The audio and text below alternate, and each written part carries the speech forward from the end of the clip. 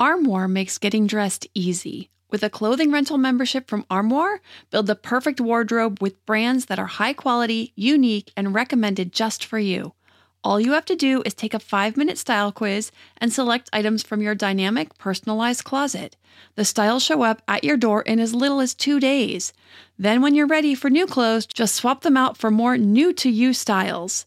My favorite thing about Armoire is all the different style and occasion options, from casual to athleisure to night out, work formal, work casual, a total of 8 different occasions, 3 weather options, and 11 categories including accessories, outerwear, and blazers, just to name a few.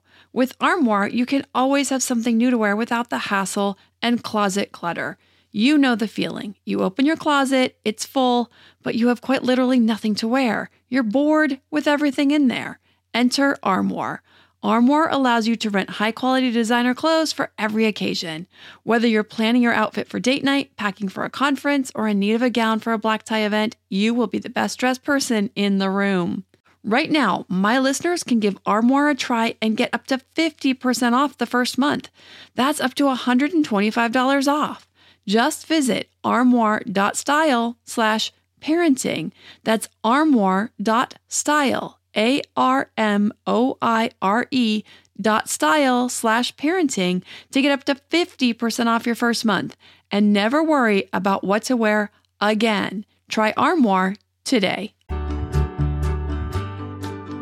Hello, everyone, and welcome to the Your Village podcast, Parenting Beyond Discipline, the place to learn about all things parenting and get your questions answered.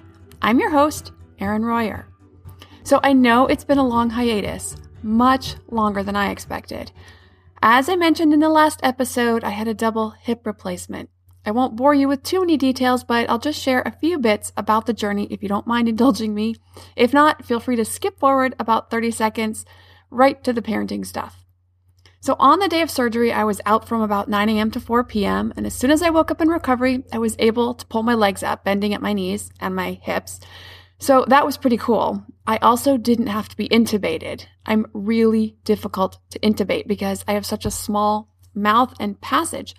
My last surgery, it took the anesthesiologist 2 hours to intubate me. Now, he was probably not the best anesthesiologist on the planet, and the surgeon was so mad, he almost called off the surgery. I found this all out afterwards. I woke up with a horribly bruised and raw esophagus. It was terrible. So with this surgery, it was terrible. And actually, it made me extremely anxious about this surgery because when I found all of this out after the fact, I felt like I was completely knocked out and I had no decision-making skills. And they had to decide how they were going to do this and what they were going to do with me. And it just left me feeling extremely anxious. So with this surgery, it was a treat to wake up with no sore throat, no NG tube, nothing, and being able and encouraged to eat right away.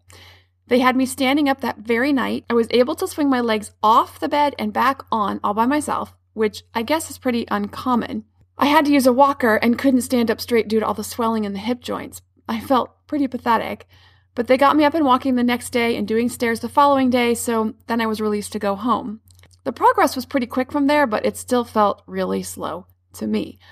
I got myself up to our second floor 2 days after getting home because it was the weekend and I needed some peace and quiet from my crazy kids to sleep when I needed. 2 days later, I could get myself down the stairs and back up, but the efforts left me very exhausted. I still have some swelling. I've had 2 weeks of physical therapy and I still have 4 to go. So my energy has come back enough that I can get through the day, take care of my kids and all of my normal duties without feeling too spent by the end of the day, as well as slowly getting back to work duty. So I'm getting there. And I always tend to overestimate myself while others underestimate me. So at least I surprise everyone else. My progress seems to annoy and frustrate only me.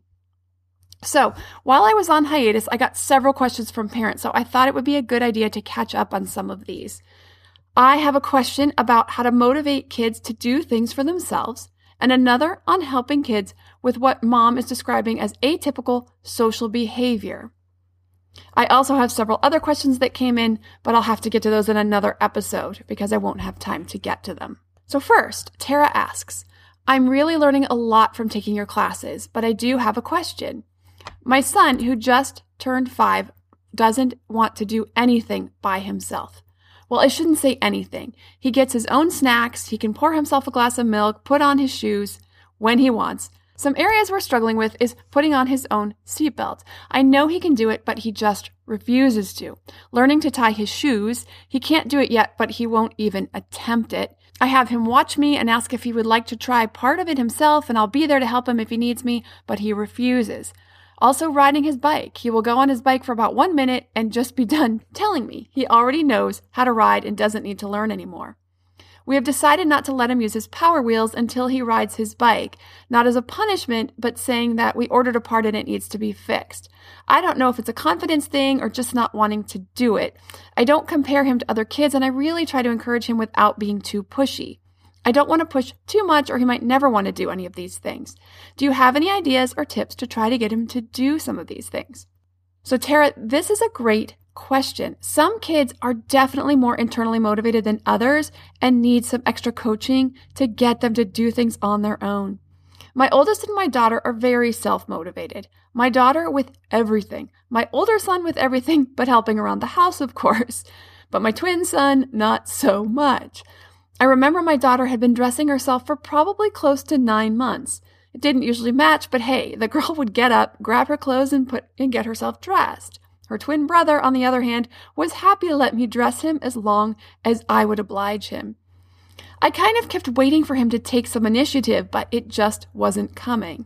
At around 3.5, maybe a little closer to 4, I knew he was more than physically capable, so I had to finally tell him that I wasn't going to dress him anymore. I would pick out his clothes and leave them out, but that he had to put them on himself, so he started doing it. He's 6 now, and he's still the kid that on weekends will come down without getting dressed and stay in his pajamas all day if you would let him.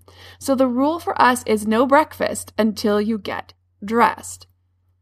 So to address your specific issues, first and in general, anytime he does anything by himself, remember to use positive reinforcement, and especially when he does those things that he's currently struggling with. You got your own snack. That's very independent. When it's something you're particularly working on, like the seatbelt, gush a little without going overboard. You put on your seatbelt all by yourself. That is so helpful. From the classes or the other episodes, you'll remember that this lets your kids know what you like to see and what traits are important to you. So the independence is important to you. Being helpful is important to you. And they start to see this and then want to take those traits on. So they are more inclined to do things that fulfill those traits. So I'm going to talk in general about what's important to push and what isn't. This is completely personal for each parent. So it's up for you to decide, how important is it for you that he puts on his own seatbelt, ties his own shoes, or rides his bike right now? Which of these, if any, do you want to take on? So first, let's cover the seatbelt. For me personally, this is one I would like to take on, but you may not want to once you think about it. Because as you mentioned, he's perfectly capable. So if you decide that it is, it's good to have a logical consequence. For me, it would be the car doesn't move until the seatbelt is on. But you have to decide, are you willing to out-stubborn your child? I always was. I'm a very persistent person. My husband calls me stubborn, but it's a good trait when dealing with kids.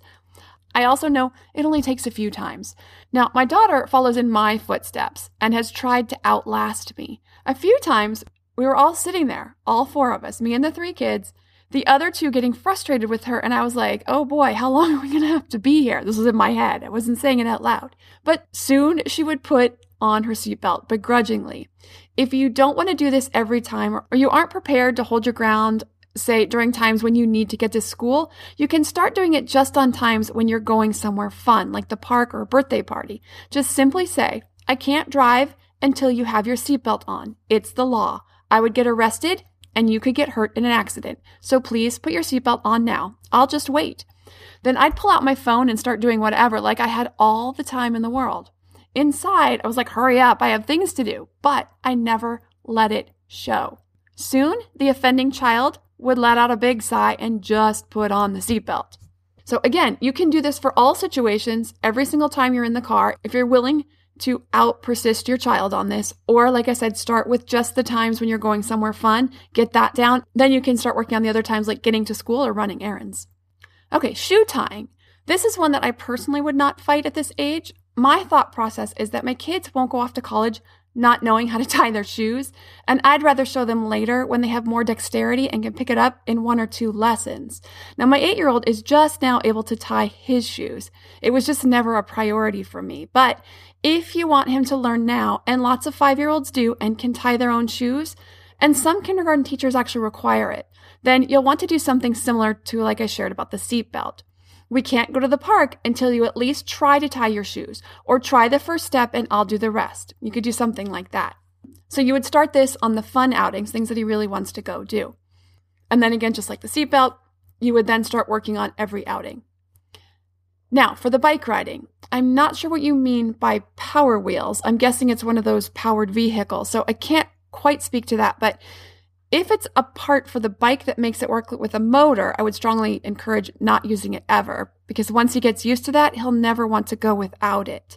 But if it's just one of those electronic toys that they like ride-on toys or, cars or motorcycles, then that's a different story. I wouldn't withhold it just because he's not riding his bike right now.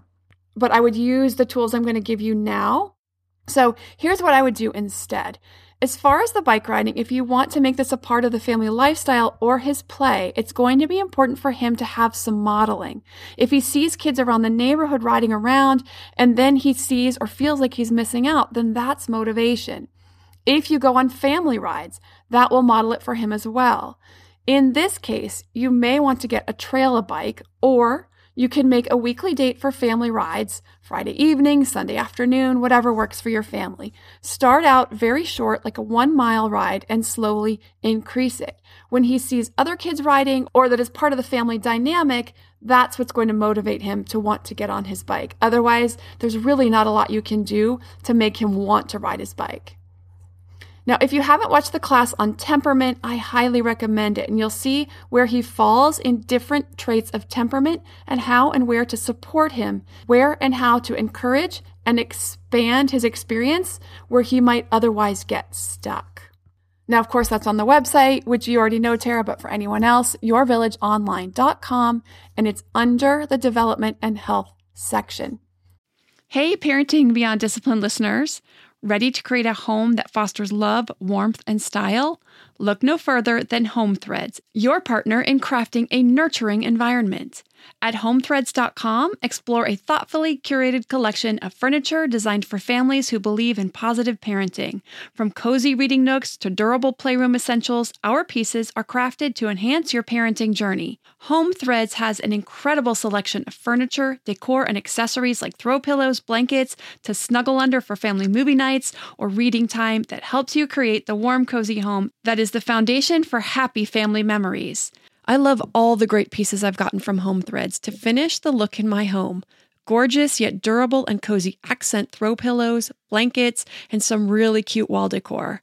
I have an ocean theme throughout my downstairs, so I got a couple of really great wall pieces to finish that look, and some picture frames for the family photos. Visit homethreads.com/parenting today and get a code for 15% off your order. That's homethreads.com/parenting to get your code for 15% off your order, because great parenting deserves a great home. Home Threads, love where you live. To me, there is nothing more important than my family's health and well-being. We all know the quality of the air in our home is important. But did you know indoor air quality can be up to 100 times dirtier than outdoor air? I've got to tell you about Puro Air. In 30 minutes, this device will remove allergens, dust, smoke, dander, and gases from the room. Puro Air uses a stronger filter called a HEPA 14 that filters pollutants at a microscopic level and is backed by scientists from Harvard and MIT. In laboratory studies, users saw noticeably cleaner air in just 30 minutes. When it comes to babies and children, there's nothing worse than dealing with a cranky baby or child who can't sleep because of congestion. Air purifiers can help reduce congestion and improve immune system function to fight those winter colds and flus. I use my Puro Air purifiers to clean the air in my home, especially in our bedrooms while we sleep. It has a quiet, relaxing hum and cleans the air from pet dander, allergens, viruses, dust, mold, odors, and contaminants. It has 4 levels: low, medium, high, and sleep, and 4 different timer options so you can customize it to your home and your needs. Check out Puro Air at getpuroair.com. That's GETPUROAIR.com. Puro Air is the only air filter that uses a HEPA 14 filter. That's getpuroair.com. The next question is from Jen. I have a 5.5-year-old daughter and an almost 4-year-old daughter. I'm writing to you because we're at a loss on what to do with my older daughter. She has been in a preschool program for 3 years, 3 hours per day. This year, she goes 5 days per week. She is starting kindergarten next year. She's quite advanced academically. She's reading at a 2nd grade level and is very interested in math and science.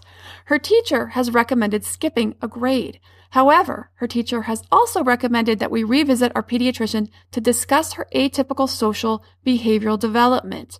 We went to a behavioral health screening last year for her and went to one of the group floor sessions. I didn't like this program because it was 3 hours from 8 to 11. They gave the children chocolate and then said, "What concerns are you having? She was great today." So we didn't bring her back. They had mentioned there was a possibility of her being on the ASD spectrum at the initial screening, but that it was too early to make a diagnosis after one visit. We've been trying to listen to your program and incorporate strategies for discipline and consequences with her. However, her behavior has fallen off the cliff throughout the past month. After talking with her teacher, we have contacted a behavioral health center to be put on the waiting list for a possible autism diagnosis. However, in the meantime, I'm not sure how to proceed with handling her behavior. Do we continue to rationalize with her when it's not working? Consequences don't seem to matter to her. We're actually wondering if she's acting out on purpose in some situations that bore her, like in children's church. She runs away from the teachers, refuses to obey their directions, and acts silly, uncontrollably, making silly noises, faces, laughing, and distracting those around her. She cries when she's faced with us being mad at her, but otherwise shows little remorse or regard for the consequences we instill, which pertain to the act that she has done. Her behavior is on a downhill slide. I am uncertain whether or not she's on the ASD spectrum, but her behavior is very much unlike other kids her age in that she is not concerned with peer relations. She gets lots of attention from other kids, probably from being the ringleader of the silly noises in school, but seems to not even notice when they say hi or want to give her a hug. She refers to herself in the third person as a cat. The kitty wants a snack. She constantly sticks her hands in her mouth, particularly after putting them in her nose. She is very scheduled and melts down if there is a sudden change or she cannot finish a task. She had a meltdown at the dentist's office 2 days ago because the appointment was canceled, and at church today because she wasn't allowed back in children's church after she was being silly and ran away from the teacher. She takes piano lessons and is very good for her age. She can make eye contact, but doesn't usually hold it for very long. She is affectionate, but does not like loud noises, balloons, automatic flushing toilets. She was slightly delayed in holding a pencil, but has made great strides this year, and she is pretty clumsy. Do you have any advice for working with children who don't react typically? As I said, we're on the waiting list for a possible diagnosis, so we may get some advice in the coming months, but we don't know what else to do while we wait. So Jen, I will do my best to give some advice based upon the information I have. But first and foremost, like you've already done, is going to be to get the assessment and see if she is on the spectrum or has any other diagnosis that would need to be dealt with specifically with tools that are known to work well with people with a diagnosis. And I also want to say that I do not have any expertise in working with kids on the spectrum, so I don't want to speak to that at all. Again, currently she has no diagnosis, so I also wouldn't want to move forward assuming that she will get any kind of positive diagnosis. So I'll offer what I can while you're kind of in this limbo. First, I just want to say that if she does turn out to get a diagnosis for ASD, I'm not sure how you're feeling about that. But I will say she's obviously highly functional and will excel with the proper support and guidance, which I can tell you are prepared to offer. She will have lots of opportunity to thrive in life. So you may find it a relief to have answers and have guidance to help her with her behavior. And she will learn how to interact with others on a more of a scientific or intellectual basis. If she does have this diagnosis, they will work with her on this. So it'll be things like when X, do Y. So when someone does this, you do that. So rather than reacting from an emotional basis, she'll react from a scientific formula type basis, and that's just fine. Now, if she doesn't get an ASD diagnosis, you can still work with a behaviorist or coach to make a plan, because I think this is going to take more one-on-one work and planning, and each time seeing how things are working, what's working and what isn't. But let's wait till she gets the diagnosis or not, has the assessment, before you guys figure out how to move forward in that. So again, I'm reticent to make too many suggestions because of the uncertainty at this point, because the way one works with a child with ASD is very different. They need a particular way of learning to understand the social world and interacting with others. It seems that the consequence of not being allowed back into children's church, though, did affect her. And when something like that happens, it is an opportunity to teach her that her behavior has an effect on other people and will have consequences, so you can coach her. Same thing as when it upsets you. You could say to her something like, when you act silly and distract the other kids, you will not be allowed to stay in children's church. So you'll need to make a different choice next time if you want to stay. And you can talk about how her behavior affects the other children around her. Your behavior is distracting. The other kids aren't able to learn or to play the way that they would like to. And just give her some coaching and help her understand the way she behaves affects others, and then what some consequences are to that behavior. Now, whether ASD or not, also she's highly rhythmic in her scheduling and doesn't like surprises. At least that's what I'm getting from you. So if I'm wrong, then disregard this, but this is what it sounds like. So here are some tips for working on that. And these tips are from the class on temperament that's on the website at yourvillageonline.com under the development health section again. So this is one of the traits, and it's called rhythmicity. It's the predictability of daily patterns in sleeping, eating, and eliminating. A child who is highly rhythmic is likely to get cranky if he or she does not eat and sleep at the same time every day, can get upset when the day doesn't go as usual or as planned, and may have a favorite toy, cup, lovey, blanket, you name it. Now, in the class, the tips are divided into 4 sections: family and friends, learning and school, activities and leisure, and guidance and discipline. So for family and friends, you want to tell caregivers about her routine, the times that she naps, eats, and snacks. You want to keep family routines consistent and on schedule, such as bedtimes and mealtimes, and warn ahead of time if they're going to change. Encourage friendships with other children who have routines. Now, for learning and school, you want to tell teachers about her routines. Let the teacher know when your home routine has been upset, that she may be more cranky that day. Choose a more structured childcare program where general schedules are followed. And as much as possible, maintain the same routines and schedules at home as they have at school, including naps and meal times. For activities and leisure, provide structured activities such as board games, but also encourage games such as charades, imaginative play, and open-ended art. Allow for some unplanned time each day, just a little at first, whatever she can handle, 15 to 20 minutes to start getting her used to the idea of working with unplanned time. Then you can expand it as she is ready. Recognize that her favorites may seem very important and try to allow a system for that to be a part of the routine. Things like a special cup or plate, a lovey, or a blanket. Work to understand how important those may be to her and to make allowances for that. For guidance and discipline, prepare her ahead of time if there will be changes in the schedule or routine. Stay aware of the bathroom routine, especially if you're heading out. Bring snacks along if her meal routine may be disturbed. And take familiar objects on trips, such as pillows, favorite bubble bath, lovey, and maintain her schedule and routine as much as possible. And then one last thing I'd like to add is one-on-one play dates. One-on-one play dates will give exposure to play and social skills without being overwhelmed by so many playmates like she has at school. So you want to sit very nearby, try not to intervene too much, and see if things will be worked out among the 2 playmates if there's any kind of disagreement. But also, you want to give praise for positive social skills. When she cooperates and agrees to compromise on play, such as she wants to play horses and the friend wants to play dolls, and then they play dolls with the horses, or even if she agrees to do something that her friend prefers when she shares, all of these types of things, Give praise. You let your friend choose which horse she wanted to play with first. That was very kind. And then just in general, if she sits and engages in the play quietly and cooperatively, give praise for that as well. If you can have at least 2 of these play dates a week and work in depth on those social skills, it will go a long way.